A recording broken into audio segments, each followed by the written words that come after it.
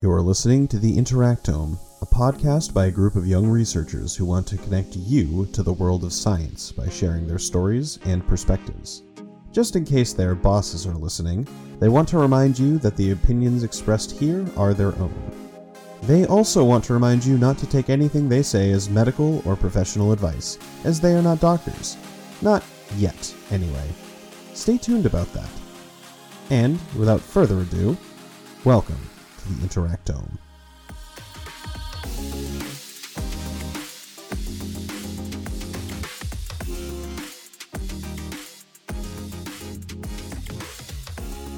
Hi everyone, and welcome back to the Interactome. It's Natalie, and I'm here with Maya and Sam, and a guest that we have today. On this episode, we're going to be talking about the flu. So we're really excited to go out with this episode, especially now because we feel like this is especially timely as the holiday season, the colder weather. We know that the flu is generally associated with that. So we have a virologist on today. Erin, if you want to introduce yourself. Hi, my name is Erin. And yes, I'm a virologist. I'm currently a PhD student, and I used to work with Sam. Before I worked with Sam, I got my Bachelor's of Science from Michigan State in Biochem and Molecular Biology, and I previously worked in a research lab studying influenza virus and a less commonly known virus called reovirus. I feel kind of silly me going and saying, Erin, you want to introduce yourself? And then you're going, hey, it's Erin. Yeah. You know, I kind of gave that away, but thank you so much for giving background. And also on this episode, I mentioned Sam and Maya, but I'll open the floor so they can say hello to our listeners. Hi, I'm Sam. Like Erin said, I was a PhD student in the same lab as her. This is the first episode we've recorded since then, but I actually decided to leave a PhD program and get a master's degree and go into industry. Just kind of change the direction I'm doing stuff. Maybe I'll talk about that later, but Erin and I were in the same PhD lab, although I did not work with virus, and so it's a little bit of a story there, but I'm sure we'll get into that. I'm currently a job searching scientist, I guess. That's me. Hey everyone, I'm Maya. I'm a PhD student. I'm really excited to learn more about the flu today, so I'm looking forward to our conversation. Great. So I think we can kick it off. Erin, you already gave us a little bit of your educational background, but maybe if you could walk us a little bit through how you ended up in this career path. Where did you realize that you wanted to study viruses? Yeah, so I actually took a bit of a different path than some people do, getting into research and virology. So I grew up just loving horses, and I was horseback riding. And I had a horse back when I was in middle school and high school, and he ended up having a few injuries, and so I would always go to his vet appointments and spend a lot of time with the vets. And so I originally went into college thinking that I wanted to be a veterinarian, and then the marvelous people at Michigan State were like, you should at least try a semester of research to know whether you like it or not. And in doing that, I started to really fall in love with research. And so I had moved my path from being a veterinarian to maybe doing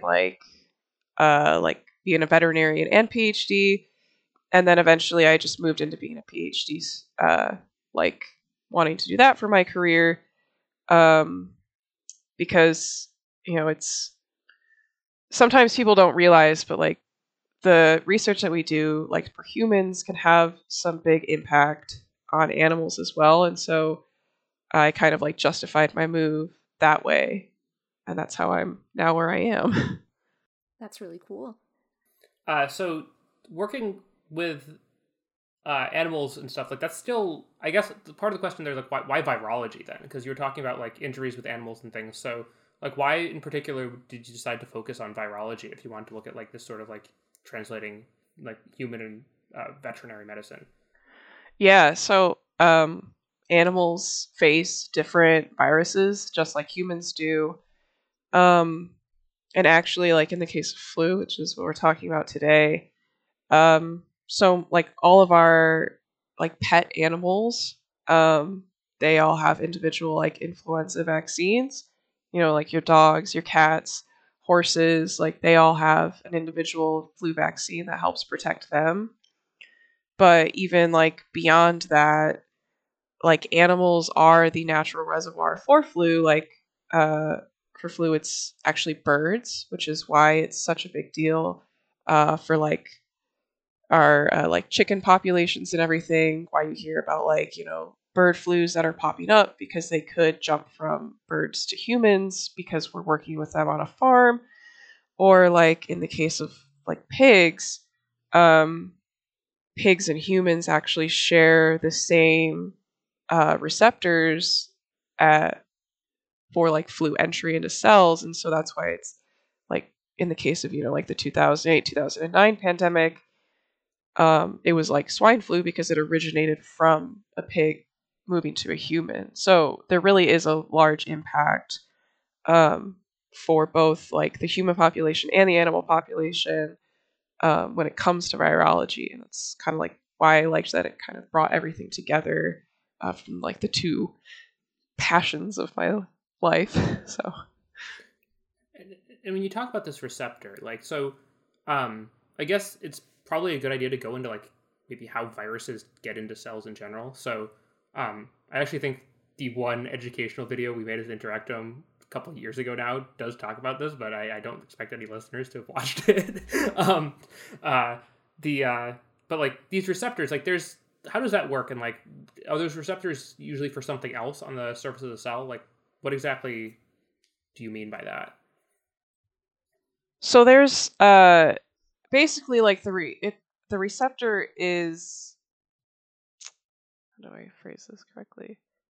I mean, it's basically a protein that is displayed on the surface of your cells. It does have other purposes, or else it wouldn't be there necessarily. But flu is able to take over or like utilize that natural pathway into the cell to get itself there. And so basically, what it'll do is there's a specific protein on the surface of flu, and one part of the protein will recognize that receptor, and it'll make interactions with it, and it'll basically tell the cell to bring it in. And so what the cell is going to do is it's going to engulf the entire virus particle. So it's basically like putting it into a bubble because it's engulfing it with a membrane. And then from there, the other part of that same protein that helps bring it into the cell, there's a second part that will then go through a number of like mechanical steps to then merge the two membranes so that flu can eventually deposit its genetic material, which genetic material a lot of people will know because we now have like RNA viruses, and so flu is depositing its RNA into our cell, and then that's how it'll take over the machinery in our cells to then reproduce itself to then spread throughout your body. Okay, thanks. So then there's this receptor that the flu binds to. But like, is that unique to the flu? Because you said like, it's different with pigs and humans. So are, is this like one thing about the flu that's different from other viruses then? There are other viruses that recognize the same receptor, but really like how we differentiate these viruses are based more on the proteins that are in them. They're like the type of their genetic material, and just other things like the fact that flu is surrounded by like a membrane. So every cell in our body has a membrane, and so flu also has one. This might sound like kind of just a basic question. What is the flu?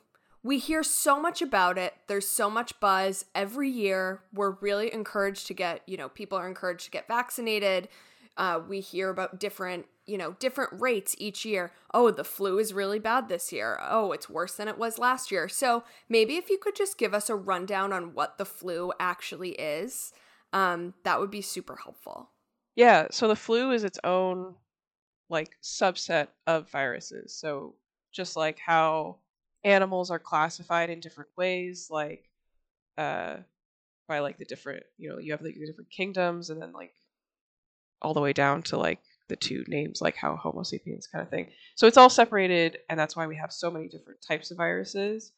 And so like how we classify flu is that it's like what I said before, it's membrane, like it's surrounded by a membrane. And one really unique thing about flu is it's something called pleomorphic, which basically just means it can take on like variable shapes. So you can have like really small, like spherical flu particles, or you can have these really long ones that we call filaments that can be like hundreds of nanometers long. And flu That's like a very uncomfortable image in my head. Just like a long spaghetti. It really like, is. Filament of a flu. Yeah. There was a paper out of a lab that I like previously worked in where it discussed like the function of these filamentous viruses. And there we had to take microscope images of like actual flu particles. And it is very uncomfortable. You're like, oh my gosh, these are so long. No, that's so cool. I didn't know that they could take on like different shapes, but it kind of makes sense that they would, because you said that they like change a lot and are constantly, I guess, like finding different ways to get into us. Yeah, and what's cool is that in more recent years we're starting to discover like why it takes on all these different shapes, because things don't just do things for no reason. They do it because like it's going to have a purpose. And so one thing that we've actually found is by having those like really long viruses, it's able to better evade like your body's immunity. So what it does is that it takes all those different shapes, and therefore it can have a bunch of different ratios of the proteins, like the different proteins that it displays on its surface. And by having those different ratios, it's able to better like evade your immune system, basically. Huh. So like the surface area ratio changes how it interacts with the immune system? The ratio of the proteins, yeah. Because okay. Flu is like, the surface of flu is very densely packed with with surface displayed proteins. So like basically if you think about I don't know, probably all of the images of like the SARS-CoV-2 that everybody has been displaying, that's not as densely packed, so you'd actually see like the shape of the virus, and you can see like space in between the proteins. Flu's not like that. It's like you can't, like, it's just so like all proteins. Oh, interesting. Oh, yeah. And are these super long flus, are those the ones that make us sick? Or is there a different kind of flu that, like, are the super long, spooky ones that you saw under a microscope the ones that we get vaccinated against every year? So we technically get vaccinated against all of them. So the whole point of it being pleomorphic is that the same flu strain is able to take on multiple different shapes. It's not a mixture of different strains. And so technically, like, probably the one that people know best is like H1N1. And so like that single strain can both be like spherical or those really long filaments. And it's going to have that population. Like basically you'll have one that infects one virus particle that infects your cell. And then when it goes to reproduce, it's going to remake that very variable shaped population. Erin, I have a question also. So are the flus that like people get, do they mostly or usually come from animals? Or are there like flu viruses that originate within the human population? No, so the natural reservoir of flu is actually birds. And so all of the flu strains that we know of, at least, originated from birds, and they've just passed to different animals. Like, do we know why it's birds? That I actually don't know. It's kind of one of those things you put in your your writing backgrounds of the natural reservoir is birds. Like the mitochondria is the powerhouse of the cell. Basically, yeah. Like that, yeah. I'm sitting over here thinking, so you hear okay, so a chicken is like a dinosaur, really. I mean, the birds are kind of dinosaurs. So is this a thing evolved with dinosaurs and then mammals came out and it was haha, we could finally have our revenge. Yeah, at least the flu evolution that I've studied has not gone back farther than the 1900s. I mean, I do just in some research,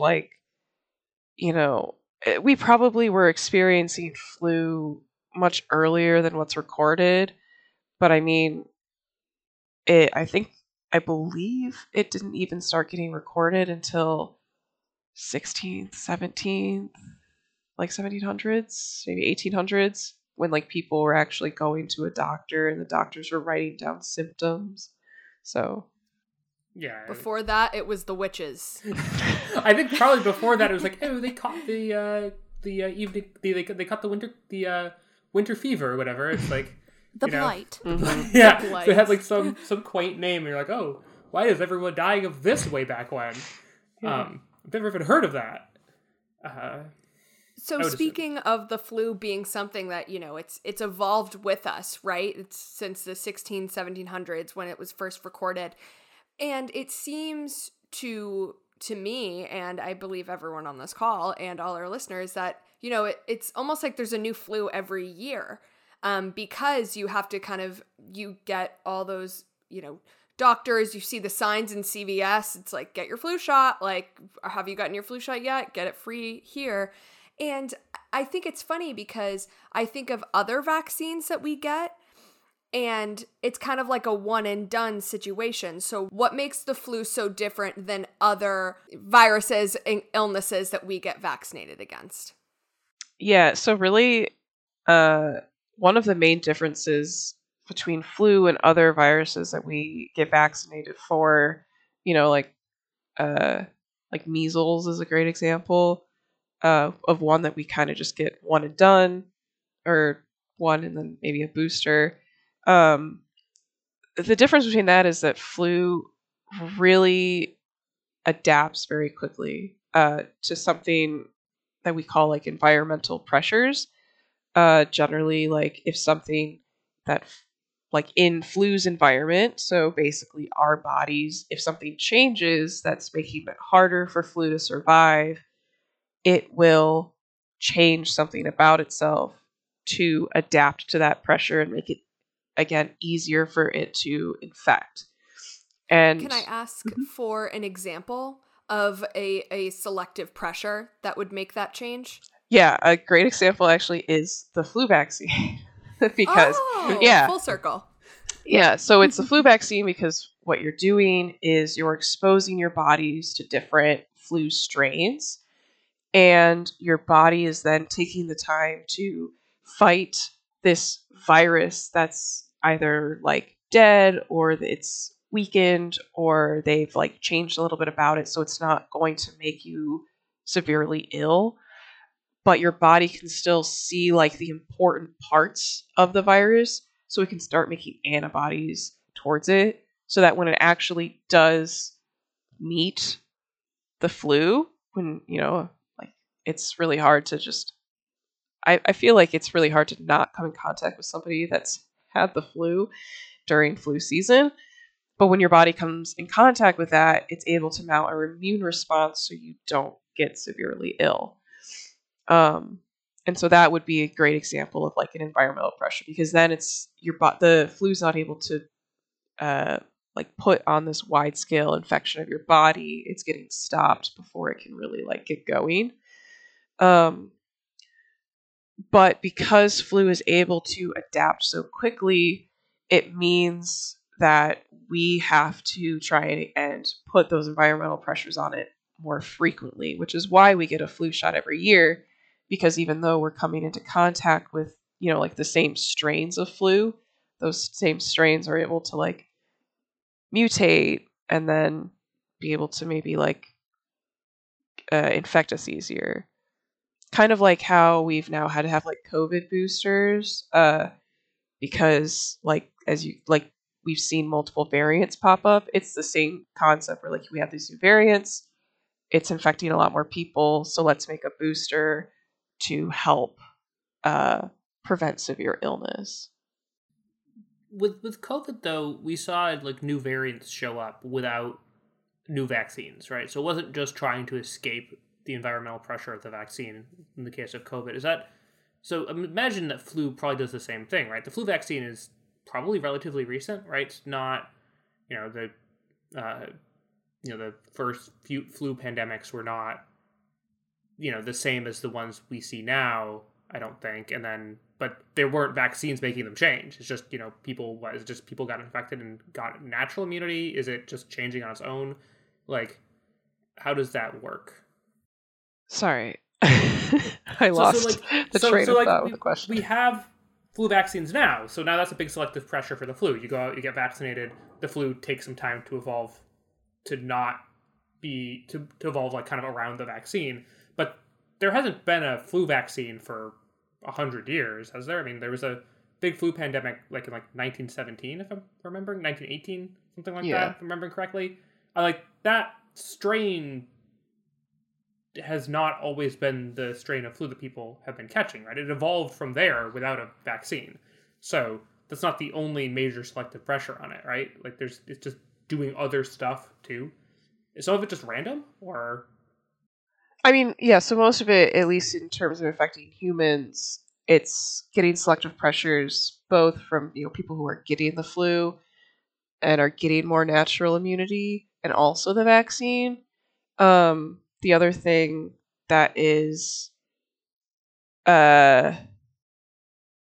like similar to how like with COVID, how we got boosters of like the same vaccine, just because flu is adapting to try and infect you better doesn't mean that it's it's not making this grandiose change to itself either.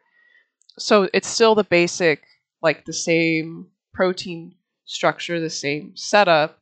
It's just trying to like make a smaller change to help itself along easier. So the antibodies that you're getting from natural immunity or from the vaccine, they can still recognize that flu strain even if it's slightly changed. Your antibodies might just not work quite as well.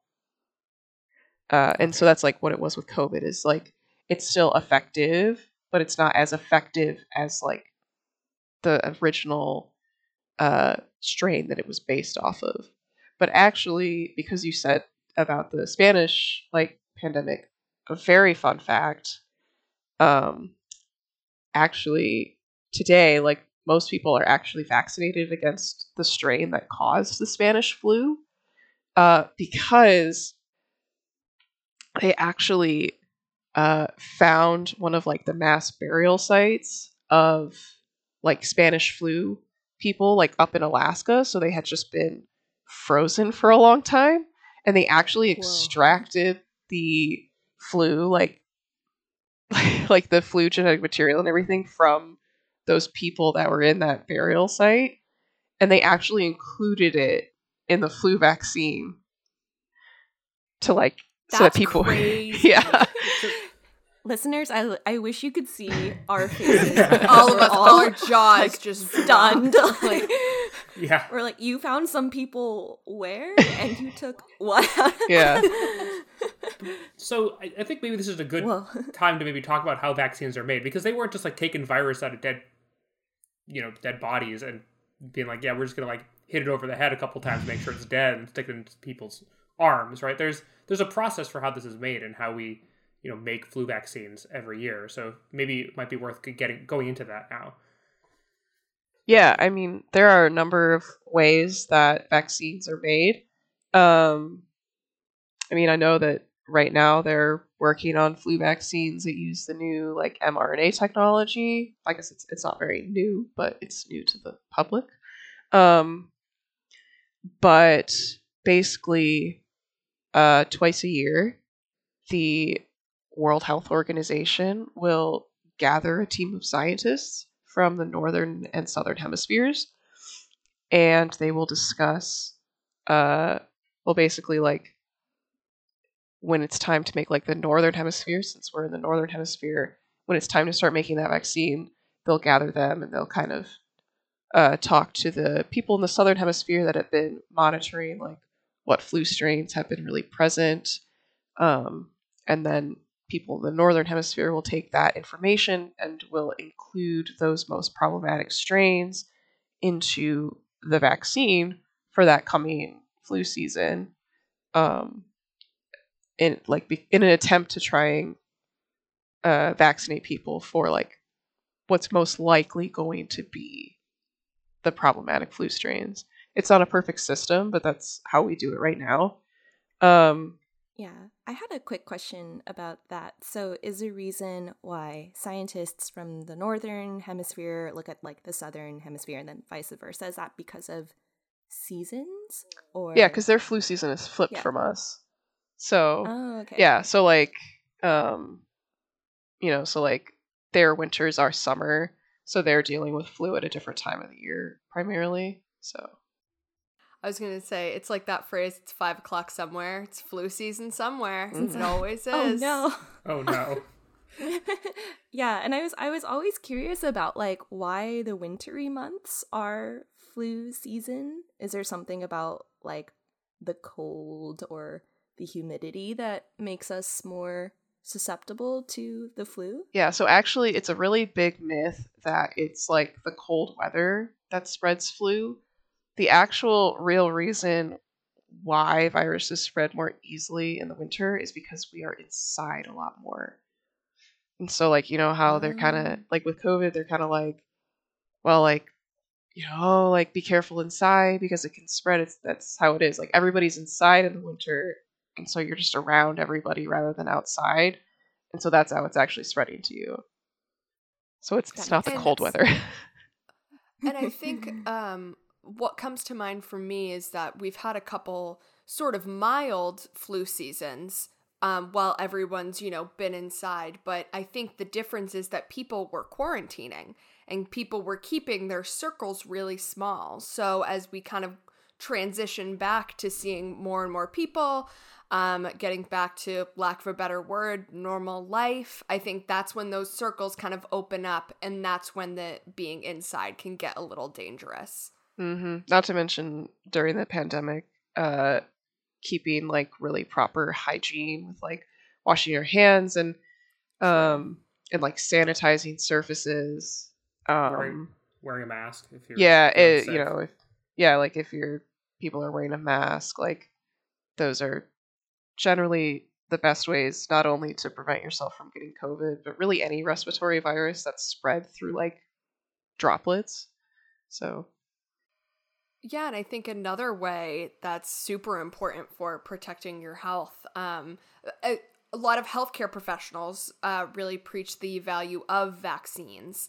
But I feel, I alluded to this a little earlier in the episode, but there are some years where, at least I've heard, oh, the flu vaccine is really effective this year, or it's less effective, so you'll want to sanitize more and really kind of hone in on your personal hygiene as an extra precaution. Why does it vary year to year? If we've had this technology for so long, why can't these vaccines always be equally as effective? Yeah, and I think like the question of effectiveness partially goes back to like the way that it's designed, where it is just like people, I mean, obviously they have different like computational systems and making very educated guesses, but in reality, between the time that they actually have to start manufacturing a vaccine to the time that they're starting to actually give it to people, flu could have changed, and that's just how it is, because it is able to like change and adapt so quickly. And so like years that we have very effective vaccines are generally the years that, their guesses are correct. But the years that our efficacy drops are generally like when we see two different things happen. We can see either like antigenic drift, which is where the flu will just undergo like a smaller change, like it mutates like one of its proteins or something. And so that, like the immunity that's given to you from the vaccine can still be effective, but less effective, like what I was talking about earlier. Or you can have antigenic shift, which is a much more abrupt change. And a really good example of antigenic shift happening in more recent years is the 2008 to 2009 H1N1 pandemic, because before that pandemic hit, we were not seeing H1N1 strains in our annual flu like strains year to year, and that it hadn't been in our circulating strains for a long time. But it had just then come back into circulating human strains. And so really no one alive had like that great of immunity towards it, which is why we then saw a pandemic. So is that when we used the vaccine that was from the so when did the vaccine from the original H1N1 they pulled out of ice, like when did that come onto the scene then? Because if you're saying people didn't have that immunity, and I believe that was after, and so that was a different strain than the 2008 2009 one. Well, so it was still technically an H1N1 strain. It's just it was like it just has different like how do I say it? Like basically you're looking at like almost 100 years between that. So it's going to be different as it's like evolving, especially like when it falls out of circulation to when it then goes back to circulation. Yeah. So it is different, but I believe they did that after the pandemic just to like make sure people had some immunity to that strain. So I guess I got like 3 questions from that then. First off, where did it go if it left and came back? Did it go back to birds, hung out there for a while and came back? How did it jump from birds to humans, and then did it jump from humans to birds then back to humans in the course of 100 years? Like that's, and like how did that? Do you know how that happened? If you're talking about like flu evolution, because I am not as well so I specifically studied the other more commonly circulating strain, which is H3N2. So I don't actually know like what happened in between there. My best guess would probably be that it did go back to animals for a while, especially since we saw it jump from a pig to a human. But in terms of like that long span of time, I can't really speak on. That's fair. I guess it also makes me wonder. Another question is like, so this old flu came back. So does that mean that if you get a flu shot a year when the flu is, the flu vaccine is not very good, it still could protect you from a future flu strain if that shows up? It could, yeah. And I mean, like I said, like the other commonly circulating, at least influenza A strain, because there are multiple different other types of influenza. There's A, B, C, and D, and the annual vaccine protects against 2 A strains and 2 B strains, and the 2 A strains are the H1N1 and the H3N2. H3N2 has been circulating since, I believe, 1968. And so that's why it is so important to get the animal flu vaccine, because, I mean, really, like, as you get the vaccine every year, like, it can help you prevent severe infection too in the future, like as your body has that memory bank for antibodies. Especially too is like we have some evidence where like antibodies in individual people can also like evolve over time. That's still like a newer area of research, but there are people studying like how our antibodies actually evolve, specifically flu antibodies evolve over time. And so yeah, like getting your vaccines year to year like can help in future. Cool. And I guess then the question I have is like, why not? I guess one last question with regards to that is why don't they just stick the Southern Hemisphere one in there too, just in case they guessed wrong, because they already know how to make the Southern Hemisphere one. I just had this thought. Like, you mean? I mean, that's generally what they do. That's generally what they do. So, like, they're not doing the same one every year, because otherwise, if they just did the Southern Hemisphere one for the Northern Hemisphere and the Northern Hemisphere one for the Southern Hemisphere, it would never change, right? Just kind of handing it back and forth. But like, what if you had, right now, I got the flu shot a couple weeks ago, but that was not the flu shot that someone in Australia would have gotten 6 months ago, right? Mm-hmm. Why not hedge and just compare the two of them? Is it just that difficult to make a flu vaccine? No. I mean, really what it is, they assess at a certain point in the flu season. And so if the strain is different, like they have models and simulations that allow them to more accurately predict as well what's going to be problematic. And like, so I mean, it's a pretty complicated system, but like, so yeah, it's not exactly the same, and they are assessing like what are people actually getting infected with, and if it does differ than what the Southern Hemisphere was originally dealing with, like they'll take that into account when they make the next vaccine.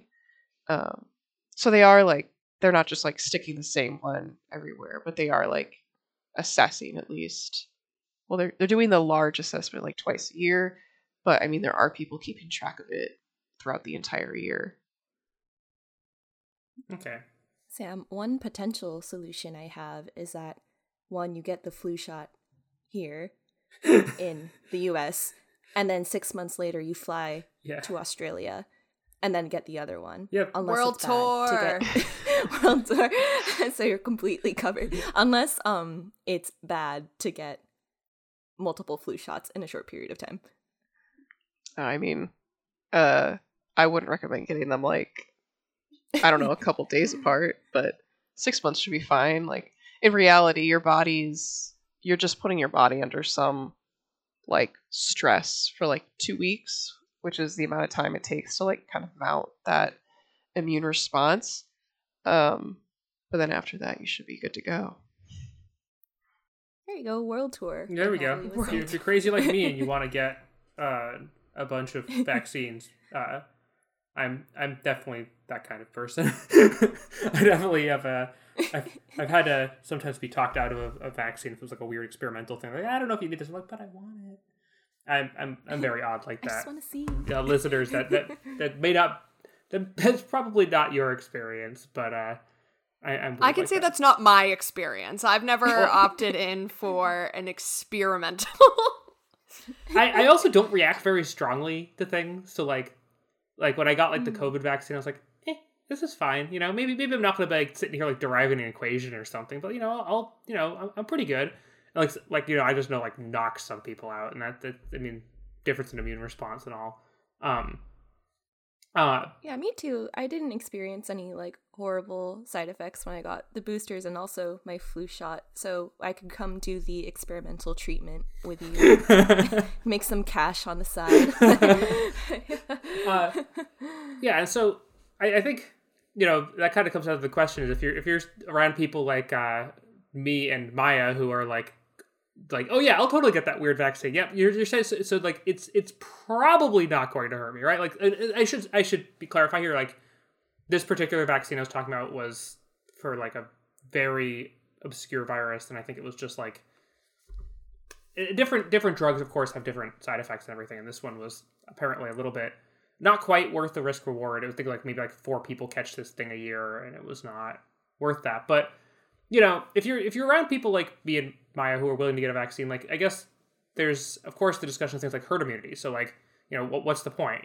What's the point in getting a vaccine if you are afraid of needles or whatever? And, you're like, well, other people can get that. Sam's going to get that vaccine. So, you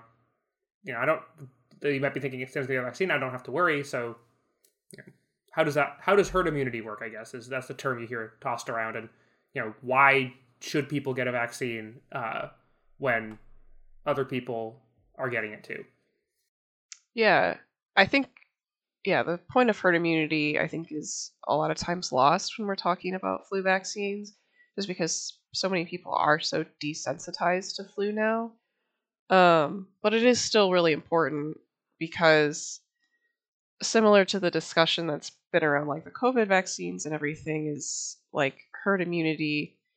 The reason that healthy people, like myself and the general population who can get these vaccines and not have serious side effects, the main purpose of it is not only to protect ourselves, but to basically protect other people who are unable to get the vaccines. And there are populations of people who can't get vaccines, sometimes due to like issues with they're immunocompromised, or like some like disease treatments make them ineligible to get vaccines, or like if they have severe allergies and they can't get it, then the people, it's up to the people around them to receive the vaccines, so that like say somebody who's vaccinated comes into contact with somebody that has like has like the flu, our immune system will be better able to fight it off, so that if we then come in contact with someone who can't, there's a much like less chance that that person's going to get infected. So like and please correct me if I'm wrong, but from how I understand it too, it's like if you have a room full of, say, like 100 people, and one of them is not vaccinated and the rest of the room is, the flu is going to have a hard time jumping from each person because it's not dividing as much in each body, because each body has the immune response, like we talked about, to fight it off. So it prevents the spread in a way. Am I thinking about that correctly? Yeah. So, it suppresses like the wide scale spread that it can take. Gotcha. If people are not vaccinated, because like basically by hopping from person to person, like getting vaccinated doesn't ensure that you're not going to get sick, or doesn't like, it's never a 100% guarantee. They're never 100% effective, but basically if you're vaccinated and you get like it's trying to divide in your body, it has a much harder time doing it. And so that means that you have less chance of like spreading it to other people. But if you do happen to like spread it to other people, you're not going to get as sick. Those people don't get as sick. And then like, again, like as it has to hop through multiple rounds of like vaccinated people, it's unable to like really make it to those people who can't get it. Yeah. So when you talk about like efficacy, I think something that like non-scientists probably aren't super familiar with is like nothing in biology tends to work 100% of the time. As a researcher, we know that well. Oh yeah, Erin and I have had many conversations in lab, being like, "Well, why isn't this working?" Sometimes just like, "Well, just try it again, see if it doesn't work that time." And sometimes you change nothing and get a slightly different result, because biology is just like that. Sometimes, these systems are really complicated. That's why error bars exist. Yeah. Yeah. So like we have if you've never looked at like a graph of like scientific, like especially biological data, you'll have like these little bars on either side of the data point, be like, yeah, so this is the range that we expect the data to be in, and that range exists because that's just how biology is. But like, can we do better? than what we have now? Like, are there people working on vaccines that are going to do better than the ones we have now? Are they, maybe we don't have to get one every year, or they're somehow more effective? Like, what's the future of this look like? Yeah, so there is actually quite a bit of funding that's gone into trying to improve the flu vaccine. I mean, currently available right now, there are ways, and there are some vaccines available that have like higher doses or something. Like, we definitely have a way right now of increasing like the dose that you get. But in terms of like maybe decreasing the frequency that we have to get the vaccine, because I think everybody, at least everybody who has to schedule their own doctor's appointments, understands the hassle of it becoming like October and being like, oh crap, I have to find time to go get a vaccine. Been there. Yeah, I know. Yes. I just did that this year too. So yeah, like there's been a lot of efforts to try and make like what they're calling a universal flu vaccine.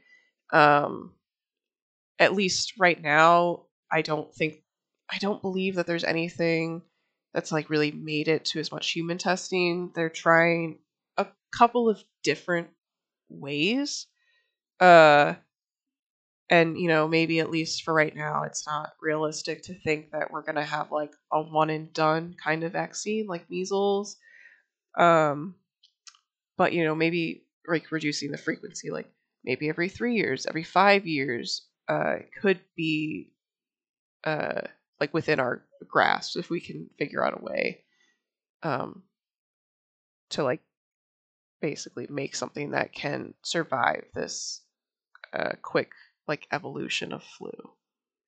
And it's like, how would that work? How can you make something that will survive that evolution? I mean, like what, and like, why don't we have that already? Like, what makes that so challenging?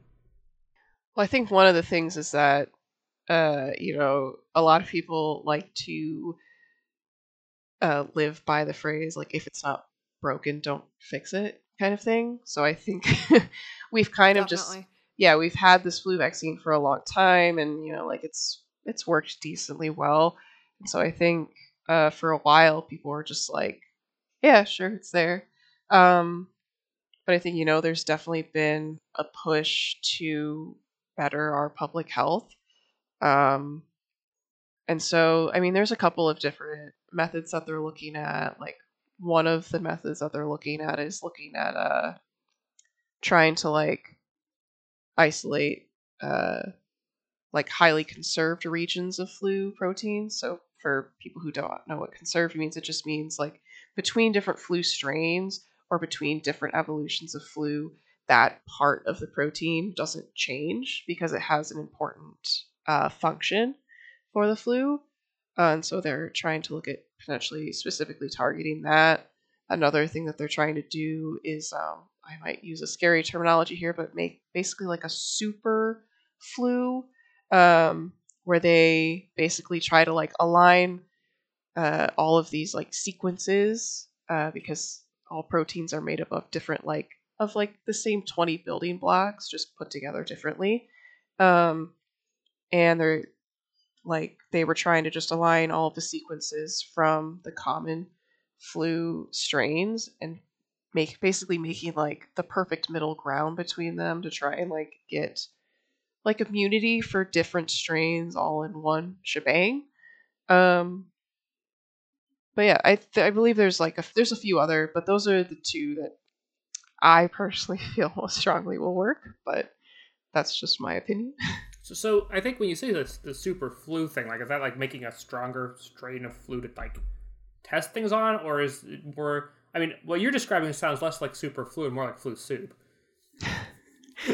I call it more super flu because it's combining a lot. Like, it's basically trying to bring in all these different subtypes of flu for one protein and making like the middle point of all of them. But it wouldn't like infect a million people or anything, because in reality, what they're doing this just on one particular protein. So in flu, there's the protein that's actually that I described earlier that helps flu enter your cell and is they're responsible for like the primary, like the beginnings of the infection of flu. It's called hemagglutinin. We typically call it HA. So when we talk about flu strains, when we say like H1N1, the H stands for hemagglutinin. And so your immune system primarily targets hemagglutinin. And so that's what they're really focusing on for this like universal flu vaccine. So like if they're going to make this super flu, they're just going to make this giant middle point of a hemagglutinin, but we can still incorporate that into like more of the traditional ways that we make the flu vaccine. So it's still safe and it's not going to infect a ton of people. Okay. Well, you're also not talking about making flu. You're talking about making a vaccine, right? That's different, right? You're not talking about making a virus. You're talking about making a vaccine. We're talking about the super flu or...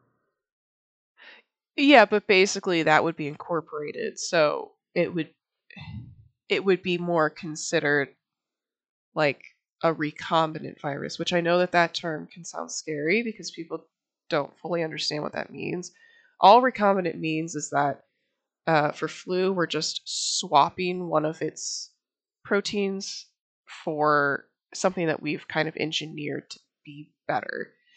It's not going to infect you more because not all of the flu's parts are functioning as it efficiently needs to. So like, for example, you could still incorporate it into like the flu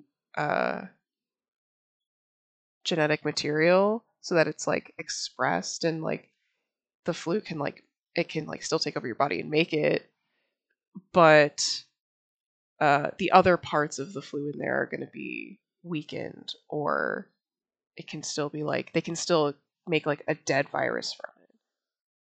So maybe less super flu or flu soup and more just like store brand flu. It's like, yep, that's flu, good enough, and it kind of covers the basis for everything, but it's not going to be all that much that powerful or anything. You're just making like a super protein that goes on like the store brand flu. Okay. Yeah. Right. That's probably a better way to describe it. All right. Yeah. Okay. That makes a little more sense then. So when we talk about all this and like talk about the distant future of making these sorts of like wild flu vaccines, is there anything that you would like to share with the listeners about the flu right now? So, you know, we're in the flu season. Like I said, I just got a flu shot.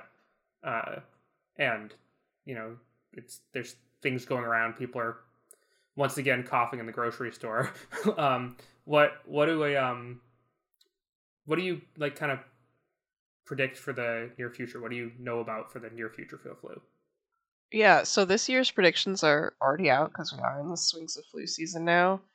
And they are predicting that the flu season is going to be much worse this year compared to years past. One factor that's contributing to that is like kind of what Natalie was talking about earlier, that everybody's kind of been quarantined inside away from a lot of people. People have been wearing masks. So, this is kind of one of the first seasons that we're kind of like, we're not done with this pandemic, but a lot of people in the community have decided that they're done with it. And so like, things are opening back up and we're starting to hang out with a lot more people, and we're not really like wearing masks or doing those kind of precautions anymore. And so it is going to spread a lot easier. So the precautions to try and like help against the flu this year would be just like what we were doing with COVID. Like if you're comfortable and able to get vaccinated, it's highly recommended. even though we've discussed some of the issues with the efficacy, like it is still worth it to get it, because it can still help protect you against other strains that are circulating this year and potentially help you in the future. Definitely like practicing good hygiene of just washing your hands, sanitizing surfaces, or like if you feel sick, don't go into public if you can help it, so you help prevent the spread to other people. But if you have to, like maybe consider wearing a mask just to help not spread it to other people. Yeah, and so it probably will be worse. And so, yeah, like anything that we can do to help keep more people out of the emergency rooms, because especially emergency rooms and hospitals get really full this time of year. So anything you can do to stay away from that is great for our public health system. Or there goes my plans for juggling flaming bowling pins. You should still do that. I think that's a good idea. That's where urgent care is for. No, I'm just kidding. Nobody take that seriously. I'm sure there's some people who know how to do that, but not me. Well, thank you so much for giving all of that information to us and our listeners. I know I learned a lot, and this is definitely information that I'm going to take forth and definitely share with everybody. I'm going to go to everyone in my life and be like, did you get vaccinated yet? Did you do it? No, I'm not going to be that annoying, but I might be. But I wanted to also thank everyone for listening. If you don't follow us on social, we are at the Interactome on Twitter. We are Interactome_media on Instagram. And Sam, what's our Mastodon? Because that's a new feature. Oh, yeah. Yep. So we made a Mastodon account. It's at interactome@universidon.com. And there's an E in there in the middle. So it's universe, whole word, and then ODON. So that got me a couple times, but yeah, if you happen to be on Mastodon, I know that we've gotten I think a couple listeners from there now. So yeah, feel free to follow us there. If that's you, if you're listening and you're from Mastodon, shout out. Yeah, that was really cool to watch. When we made that account, people were actually like listening. It was cool to see in real time. And Erin, your Instagram is at Ninja Geographer. I think that's the best Instagram handle I've ever heard in my life. So if you want to follow Erin, you can find her on Instagram. Yeah, I like to send people there. If you have any questions about flu, it's awesome. You can also come. My caption is, I believe, like, come for the food pics and stay for the wholesome cat content if you'd like to see shenanigans I get up to outside of the lab, or pictures of my cat. I love food and cats, so consider you've got a new follower. Okay, well, thanks everyone for listening, and we'll talk to you soon.